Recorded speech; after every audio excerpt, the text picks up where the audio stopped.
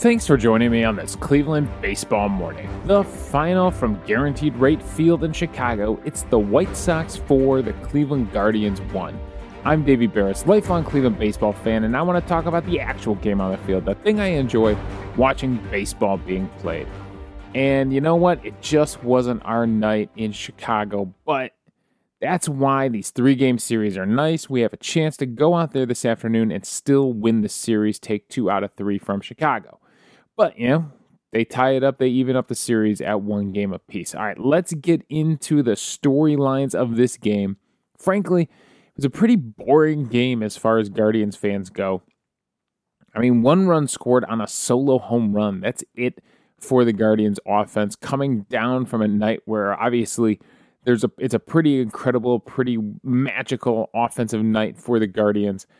They come down from that one, and still Josh Naylor delivering, but a pretty boring one as far as Guardians fans go. Now, with that being said, the big storyline for me, and I don't know about you, but I didn't get to watch this because the Bally Sports app was crashing like crazy, was going down like crazy, and I was like pulling my hair out trying to get it to work. I couldn't get it to work on the TV, on the Roku app.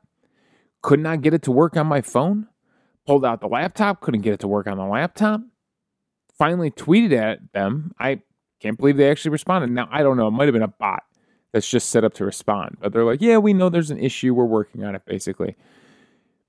Everything, I mean, this wasn't, these apps are pretty terrible to begin with. Like, they usually do lock up every 20 minutes or so. The phone one will just like freeze up and you'll have to restart it. It was the same thing with Cavs games. So yeah, it was pretty bad. But last night was every 2 pitches. I couldn't even make it through 2 pitches and the app would freeze. So this wasn't buffering or anything like that. This was my internet connection. Every 2 pitches, boom, it would just seize up. Whether it was the TV, whether it was the phone, whether it was the computer, you'd think that would make a difference? No. So something in the feed last night. And I was shocked that all of Guardians Twitter wasn't in an uproar. So my brother texted me. He couldn't watch the game. The app wasn't working for him. So clearly it was an issue beyond my own house. But yeah, I was surprised that they weren't tweeting out things saying we're working on it. I'm surprised that Guardians Twitter wasn't in an uproar over it. So I did not get to watch a lot of this one, but luckily there's highlights and there's things like that available. So I have a pretty good idea of what happened last night. So let's get into the storylines of the actual game. Hopefully the Bally Sports people fixed whatever the issue was before today's afternoon game. They got a quick turnaround. I'd like to be able to watch afternoon baseball. And while I'm home, with the kid, with the baby, it'd be nice to watch an afternoon baseball game. So let's get into the storylines of this game. Honestly, the top storyline for me, it was just a weird defensive night for the Guardians, right? I felt like their defense let them down a little bit. I mean, first off, there was a play they actually made, and that's the Jose Ramirez, Tim Anderson play, which was just a bizarre. Again, I told you I kept like refreshing the app, resetting the app. So I jumped back into the game because then I have to watch an ad each time. And the ads played perfectly, no coincidence. So I jumped in as they were like showing the highlight of this play and then had to try to figure out what the heck was going on. So it's a ground ball to second base. Anderson is going from first to second. And they have to flip the ball. I think it was Owen Miller at second base. Has to flip the ball to Jose Ramirez, who can't field the flip cleanly. It's kind of low in the dirt. And they kind of dribbles away from him. So Tim Anderson is safe at second. However, he realizes nobody is covering third because of the shift. There's no pitcher. There's no catcher. There's obviously no Jose Ramirez. So he decides he can win a foot race against Jose Ramirez, who reaches up to tag him, drops the ball, scoops it up, keeps it in front of him, is like dribbling it like a, I mean, not a soccer player, but I guess, like a soccer player would with his feet. Jose Ramirez is doing this with his hands. Tries to scoop it again and tag him, drops it again, but Anderson thinks he's out, so he hesitates for a second. Then when he realizes Jose Ramirez dropped the ball again, he tries to run again, and Jose Ramirez scoops the ball up again and tags him for a third time, finally making the out a few steps away from third base. So these two chase each other down the third base line from second to third, and finally Jose Ramirez is able to put a successful tag on him and hang on to the ball. That's the kind of night it was for the Guardians. Now, that one worked out in their favor. They do tag out and do actually get Tim Anderson out on the play. However, there would be other weird defensive plays where they weren't able to make the out. For some reason, in the sixth inning, there were two pop-ups in foul territory that they couldn't come down with. Now, the first one doesn't hurt them too bad. Jose Abreu pops one out down over by the first base dugout, and Josh Naylor comes charging in and just overruns it. Just overruns it by a step or two and then can't make the catch, kind of reaching back. That's just, man, you're a Major League Baseball player. You got to make that catch. For everything great Josh Naylor has done over the last 2 days, you got to come up with that one. I mean, there's no excuse on that one. And then luckily they make the out, though, right? He does make an out in that at bat. Later would come back to hurt them when Gavin Sheets is up, because Sheets would pop one up down the left field line, foul territory behind third base. Jose Ramirez would go back. This one, he has his back to the plate. He's kind of backhanding it. He's got his arm turned around, and it kind of hits off the heel of his glove. A much tougher play, yes. Yes, absolutely a much tougher play. Something that Jose Ramirez makes routinely? Yes, it was. Yes, it was. For a Major League Baseball player, that is pretty routine. You expect him to come up with that. He doesn't, and a few pitches later, Sheets hits the big 2-run home run to really give the White Sox a nice lead. But the way Giolito was pitching, that was a monumental lead. So, weird defensive plays. Ahmed Rosario also had a couple in left field. Now, he did make a couple of okay catches. He made one in foul territory going down the left field line that he ran down. He took away a line drive heading to his, breaking to his left into left center field early in the game. However, he does give up the double to Josh Harrison in the fifth inning, this time breaking back towards the wall. Now, if Oscar Mercado is out there or if Kwan's out there, do they come up with a catch? I don't know. Let's see what the expected batting average was on this one. I mean, it would have been a really tough play. It was a 480 expecting batting average. So, yeah, I mean, usually if a guy ropes a double into the gap like that off the wall, you're looking at like an 800 or 900 expected batting average. At a 480 expected batting average, they're saying like with the right outfielder out there, they probably make that catch. I mean, it doesn't hit that high up off the wall. It's not a very high wall to begin with in Chicago. You know, it hits at probably chest level. If an outfielder is able to get there, they're not going to have to leap for it. They could probably just run it down. So, yeah, breaking back on the ball is, I think, the thing that's going to take Ahmed Rosario, obviously, the hardest adjustment he's going to have to make. Like, he's caught pop-ups before. He's caught fly balls before. Even though he dropped one last night that was right at him 2 nights ago, these plays going back to the wall are going to be the hardest plays for him adjusting to the outfield out there.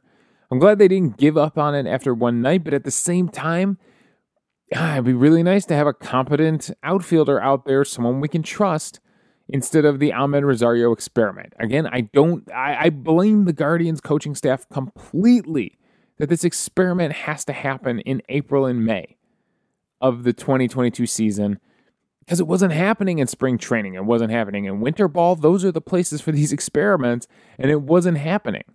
So now it's happening in season, and you're going to pay for it with things like this. Now, I mean, is this 100% his fault for not getting this? No. It was a very hard hit ball, 98.2 mile per hour exit velocity. It was off the wall in left field. Okay, that's a double. But, again, could Mercado have caught it?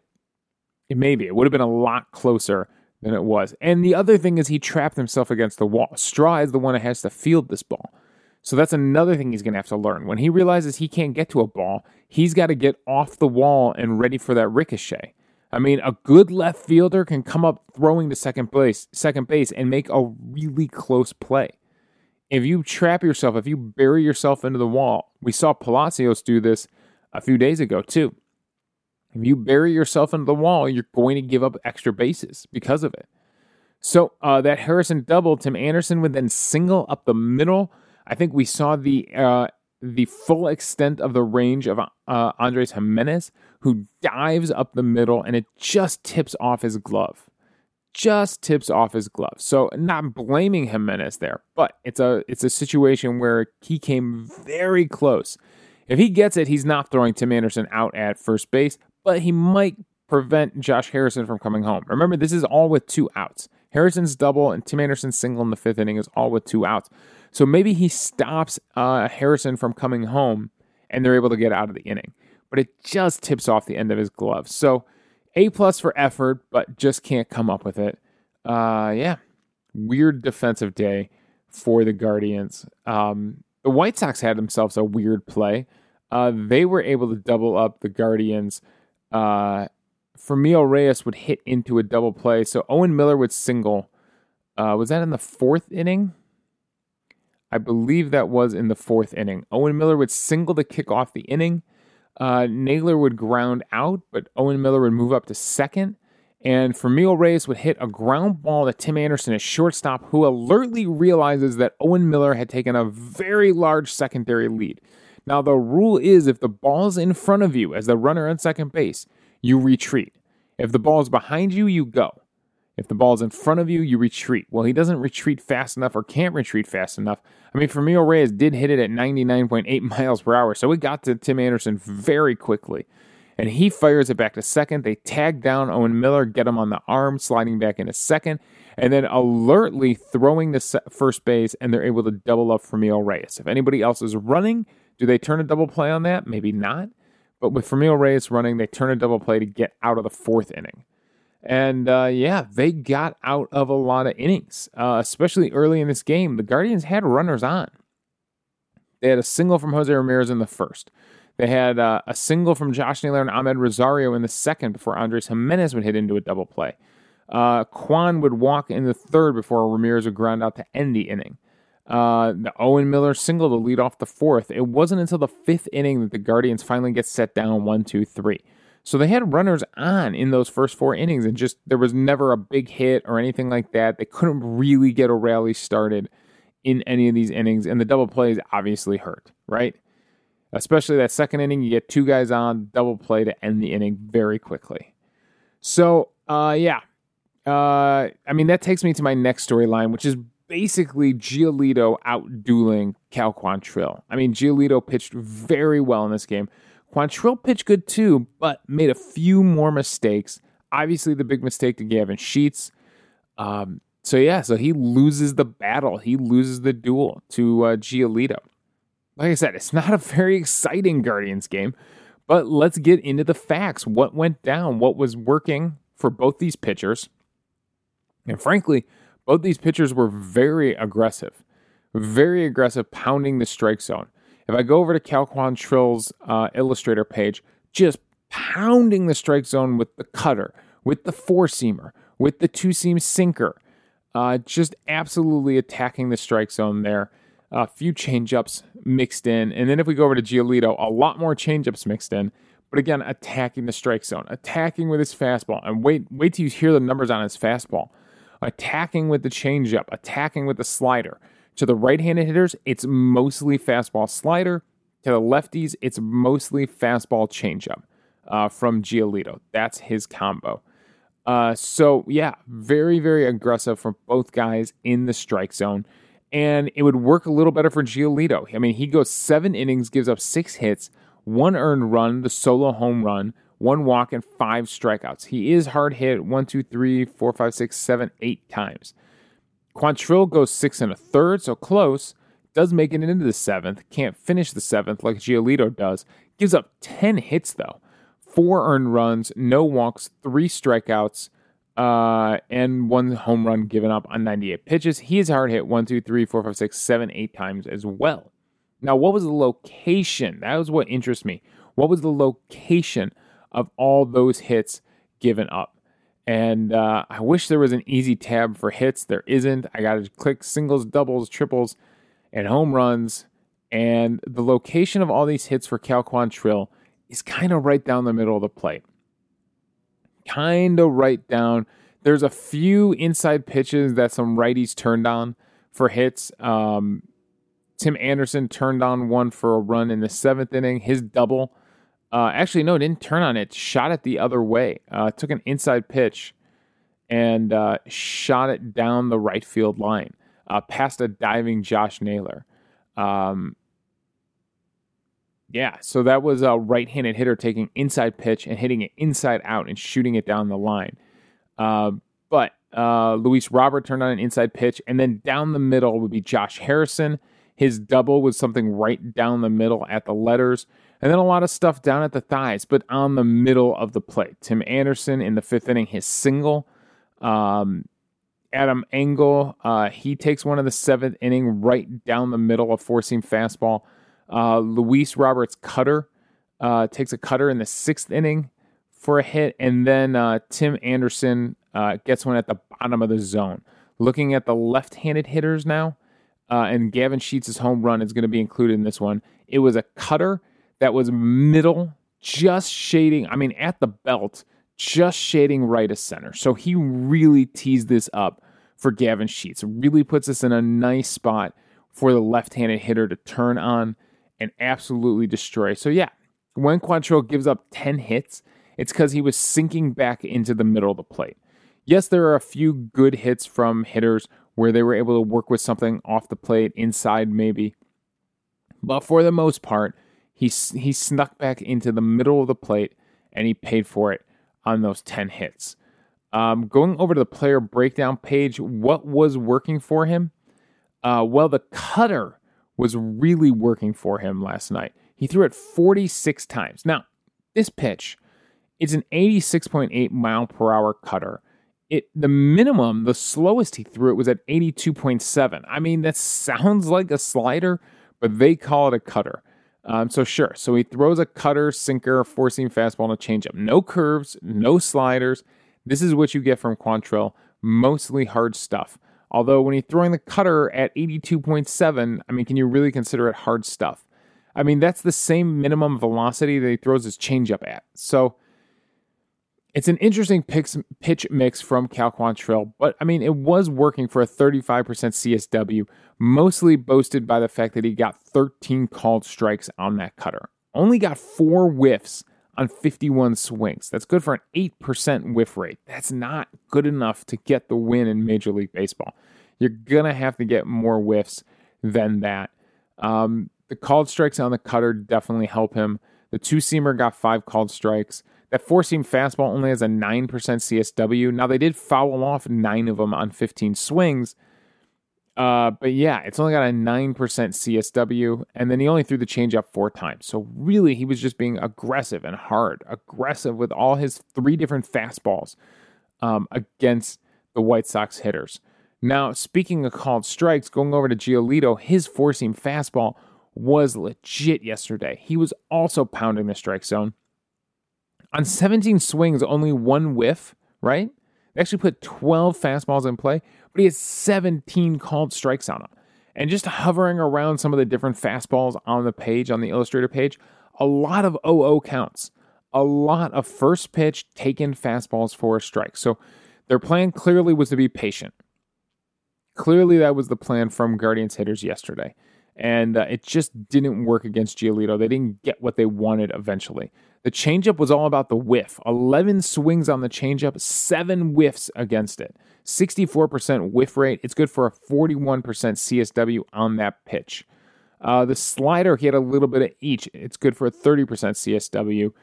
3 whiffs and 3 called strikes on it. And then the curveball, he got 1 called strike on it. Didn't throw many curveballs. Only 7 curveballs on the day. It's good for a 37% CSW total on the day for Giolito, and that's pretty elite stuff.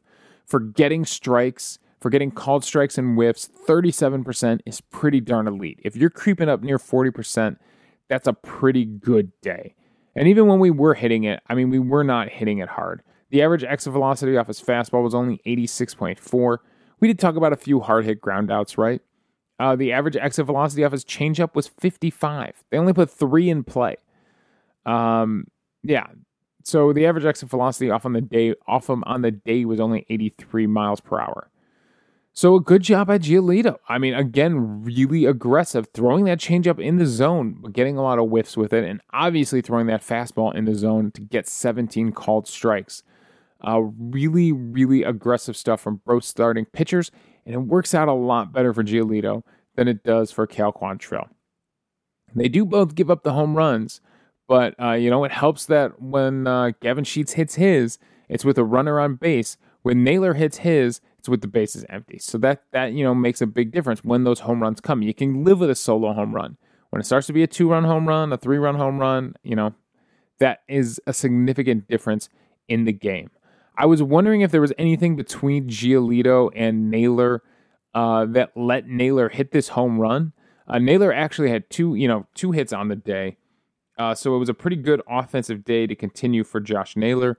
His first at-bat, he takes a four-seam fastball. First pitch, being aggressive against this fastball, not taking it for a strike, and singles into right center field. Maybe we should have done a little more of this on the day.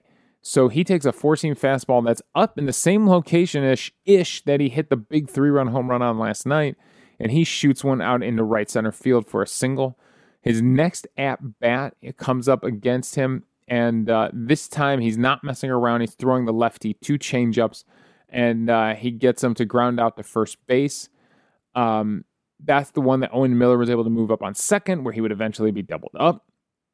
But throws him 2 changeups. Throws him a changeup at the knees that he swings through, and then throws him a changeup high at the letters, right at the top of the strike zone that he grounds out on. All right, so he's seen fastball. He's seen 2 changeups. Would that lead into the big home run from Josh Naylor? Nope, completely random. Sometimes in baseball, there's a pattern that develops. There's something that, a storyline that develops between the hitter and the pitcher. So I thought maybe it'd be another changeup, right? Or maybe it'd be that first pitch fastball again. Nope, he throws him a fastball down that he misses with for ball 1, and then throws him a slider that basically slides right back into the middle of the plate. It's at the belt, just above the belt, just left of center. Really, this is a nice pitch to extend your arms on, and it's a nice pitch to go the opposite way with. He hits this one to left field, a home run to left field, 104.4 mile per hour exit velocity, 373 to the seats out there in left field. And I don't know, does Josh Naylor hit a lot of home runs to the opposite field? It was his first one of 2022. Looking back at his spray charts of 2021, no home runs to left field in 2021. Did have a bunch of doubles out there, a bunch of doubles off the wall, maybe even in left field, but no home runs to left field in 2021. 2020, nope, no home runs to left field. And 2019 is rookie year 1. He shot 1 down the left field line in his rookie year. So, yeah, that's only his second home run of his career that he's hit out to left field. So, a pretty rare shot for Josh Naylor. Other storylines in this game, other things to note, Gavin Sheets has got us twice now, 2 nights in a row. After dropping that ball in right field, he's come back and hit 2 home runs against the Guardians, obviously trying to get a little revenge for himself. And Sheets is an interesting prospect for them right now because obviously they have Abreu at first base. He's a former second-round pick of the White Sox in the 2017 draft. He's a first baseman by trade, known for being a power bat. I had to go back to the 2020 prospect list to find him on here on MLB.com. He was their number 9 prospect at the time. The bio on him was his hit was a 50 grade, his power was a 50 grade, run 30, arm 55, field 50. Overall, a 45 prospect. They did say that power bat was really the thing about him, but it was a slower swing. It wasn't a quick swing. It was just a powerful swing. He's just a big, powerful guy, 6'5", 230. So they were wondering if he would be able to handle high-velocity pitching at the major league level. Now, that's not something you're going to have to worry about against the Guardian starters because we don't really have a high-velocity guy in the starting rotation. But yeah, they do say he's got some serious above average raw power, and it took him a while to find it in the major leagues. But now that he's up here with the White Sox, he is hitting. I mean, last year he slugged .506. He had an .830 OPS. He was off to a slow start. He only had 1 home run and 2 doubles going into this series, so his extra base hits were way down. He was only slugging .360 so far on this season. So yeah, this has helped. These balls have these home runs have definitely helped him kind of get going a little bit here. So we'll see if Sheets is held in check. He was DHing. Is he going to be back out there in the field? Is he going to be back out there in right field at first base? Are they going to let Abreu DH today in the afternoon game? It'll be interesting to see. They're trying to fit Gavin Sheets in any way they can, kind of the way we're trying to fit Amed Rosario in and Josh Naylor in any way we can right now, and making that work. Now, we don't have a perennial MVP candidate at first base that would be blocking a young Gavin Sheets. So it's a little bit different situation for the White Sox in that vein, because obviously Abreu's not going anywhere anytime soon, so they're going to have to figure things out with Sheets if they want to keep this guy around. Where is he going to play, right? They've already got a lot of DH candidates with their catching position, so where can they find at-bats for Sheets? It's going to be an interesting question for them to figure out. But yeah, so he gets the big home run, and really they get the big hit, and we don't. The last thing we have to talk about is the 9th inning, because we do get a rally going in that 9th inning. It's probably what you've been waiting for me to talk about. With 2 outs, Franmil Reyes draws a walk. Again, Franmil Reyes in a bit of a slump, does go 0 for 3, only 1 strikeout in this game, but he draws a walk in the 9th inning to get something going. Amed Rosario delivers a single. He might be the hottest hitter in Cleveland's lineup right now, even though we can't find a position defensively. He was 3 for 4 on this day. He's got his average up to 240. So that average might continue to climb here, might get back into respectable territory, because remember, it was below 200 only a few days ago, and now up to 240. So he singles. We got something going. Andres Gimenez would shoot one to first base, 98.5 mile per hour exit velocity. Abreu would field it but stumble. So it's a foot race now to the bag. Gimenez goes diving in head first, reaching out that left arm. Abreu slides in foot first. They have to go to replay. The initial call on the field is safe. Going to the replay, if you're watching Abreu's foot, it looks like Andres Gimenez beats him to the bag. If you're watching the bag, it does look like the bag moves before Andres Gimenez's hand gets in there. I will say that. The White Sox announcers have that right. It does look like the bag moves. However, I gotta say, from that camera above first base, it really looks like Jose Abreu gets a big pile of dirt, and Gimenez's hand gets in there before the foot actually makes contact with something. It looks like a big puff of dirt. Now, could he scoop so much dirt under his cleat that it moves the bag, that it causes the bag to puff up? I don't know. I mean, we would have to. It would take CIA analysts to take that film and break it down and zoom in and enhance that thing to figure out what actually causes that base to move. Does the foot beat the hand? I mean, that was really close. And when usually a call is overturned, this is the thing that probably has a lot of you Guardians fans mad. When a call is overturned, there's usually very obvious evidence that the call goes in the other direction. Right? We saw it a few days ago with Vladimir Guerrero Jr. trying to leg out a play at first base, where it was very clear that the ball hits the glove way before that foot comes down. Well, in this situation, the call was safe on the field. Now, looking at that, is there overwhelming evidence that foot actually makes contact with the bag before his hand gets in there?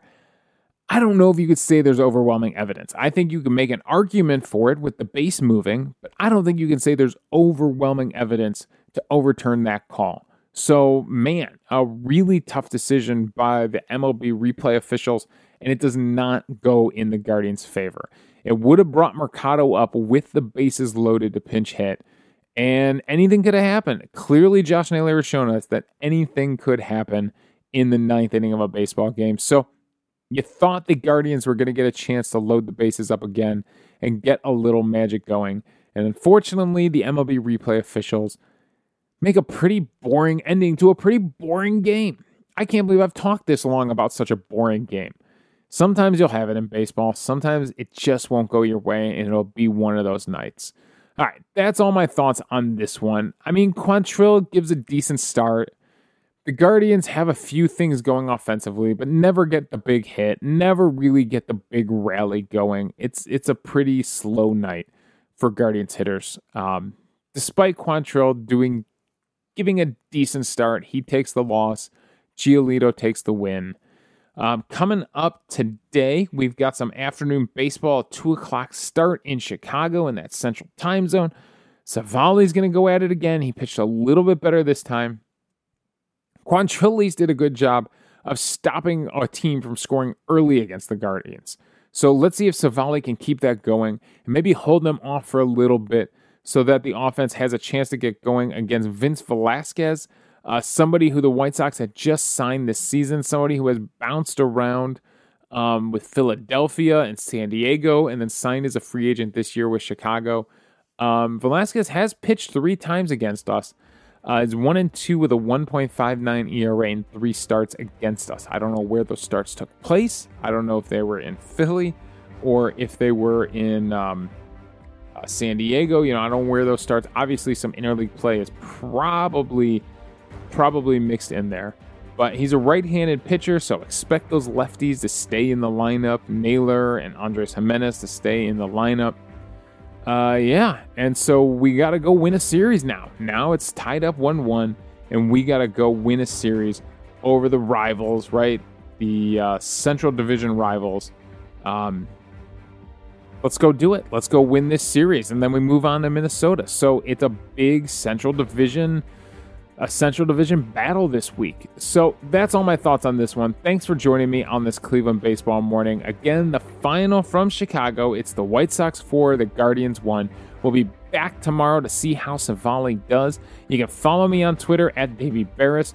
Hopefully the Bally Sports app will be working. Otherwise, you'll see more tweets from me at the Bally Sports people trying to figure out what's going on. You can email the show at clevelandbaseballmornings@gmail.com. Let me know your thoughts on the game, and we'll discuss them on the show. Also, I'm hosting this podcast on Anchor, so if you go to anchor.fm/Cleveland Baseball Mornings, you can leave a voicemail for the show. We'll play them back on the air, respond to your thoughts, and we'll have a fun conversation amongst the fans about baseball. So thanks again for joining me on this Cleveland Baseball Morning.